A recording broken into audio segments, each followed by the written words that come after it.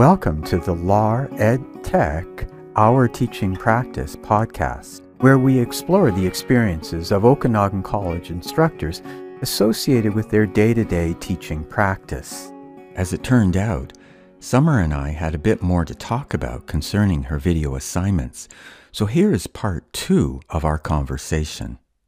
When you thought about doing this video assignment, what was kind of your motivation? Why not just have a bunch of paper assignments and tests? Why were you interested in exploring video as an avenue for assessment? Yeah, there are a few.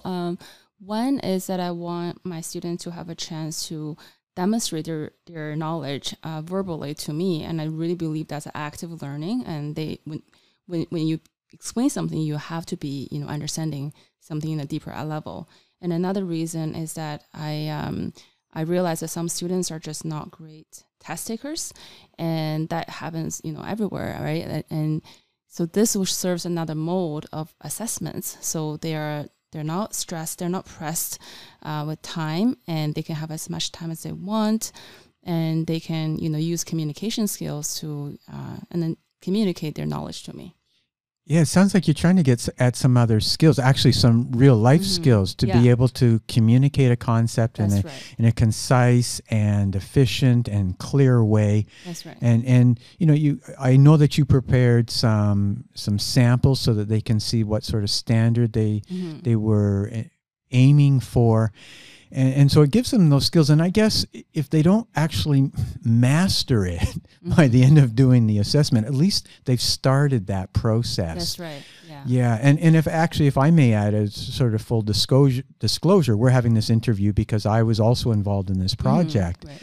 And I noticed that some students that actually didn't write that well in terms of their midterms, they produced some excellent videos. Right. It was like they were stellar. They really seemed to, were engaged. They explained things clearly. And had they not done this assessment, I wouldn't have realized that, wait a minute, this student really does have this clarity of understanding that's just not coming out in the test situation. That's right. Yeah. So that was kind of my motivations. Also, I know some students get really stressed out in a test environment. They blank out, or they're just slow test takers, and they seem to be penalized in those traditional assessments. So hopefully the video assignment was another way to probe their knowledge. And it's interesting that you mentioned about the communication. That's how I kind of pitched the idea to my students. I said, look, you're going to, going for job interviews, you're going to be talking to people about science, and how many times have you said endothermic or exothermic out loud, right? Like the vocabulary of the discipline. Exactly. Right, it's an opportunity to say that. And actually connected to that, I'm sure you too have this, that there are some students that are actually quite vocal in class, and there are other students that you really don't hear much from them. Right, but in the video, they all come out. Right, you actually hear their voices. It's like, oh, well, that's what that individual sounds like, right? And this year with the mask policy, I actually see their full faces. Because in your video, so not only did they have a screencast, but they also had the camera. They have the option to turn the camera on. Okay. They don't have to, but many of them did. And I was like, oh, this is how you look like without a mask on. So, yeah.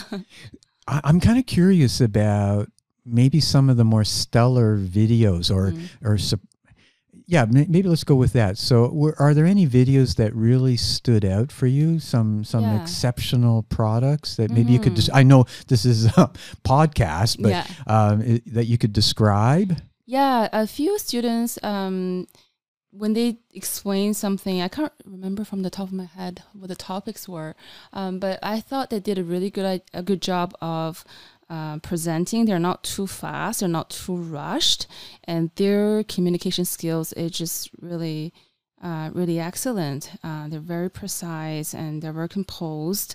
And then when they're showing the calculations, because I often will ask them to explain a concept and then show me a calculation or show me, the right answer.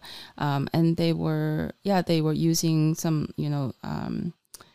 stylus to capture the the process and walk me through every step, and I thought it was excellent. So those are the videos I really enjoyed, and they also seemed enthusiastic and enjoying the process. Well, that's a great thing to hear, that the students enjoying showing how to do a calculation. Yeah, and I was going to ask you about the logistics, because you said that many of them were using PowerPoint, and of course one of the challenges that we have as instructors is if we want to show a calculation on PowerPoint, well, if we're using a stylus, that's one thing, but otherwise we have to kind of pre-plan using equation editor. Were some of the students doing that, like setting up the calculation in that fashion? They were pretty creative, actually. Some of them pre-wrote everything, and then they just use, stylus to highlight or to modify or to fill in the blanks so that it's not too long.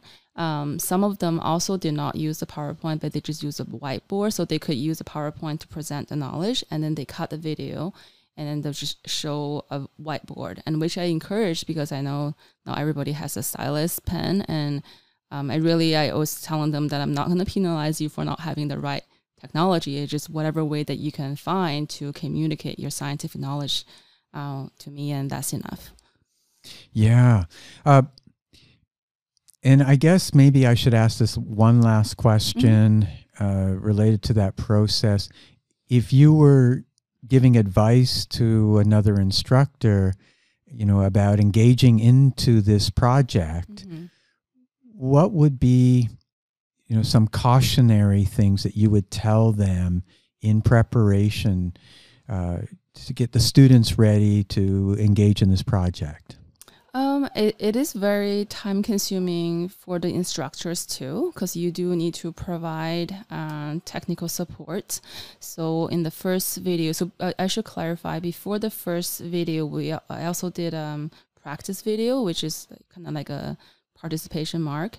So that's where we were trying to troubleshoot if anyone had problem creating a video or using the software. So I did a lot of one-on-one, communications, and also made videos just to explain the process. So that was pretty time consuming, especially for the beginning of the semester. Also, marking the video can be time consuming, depends on your class size. So I only had 40 plus students combined this term, which is manageable. But if you had a really high enrollment class, I think that would be quite time consuming to mark. Yeah, these are good things to keep in mind. So the time investment up front to prepare the appropriate tools and provide the support for the students. And then, yes, these things still need to be graded. Yeah. And if your class size is really large, that's going to take a long time. Yeah. And I personally find it sometimes difficult to grade things that's more conceptually. So I'm using a rubric, but sometimes you feel like, is it a 1.5 or is it a 2?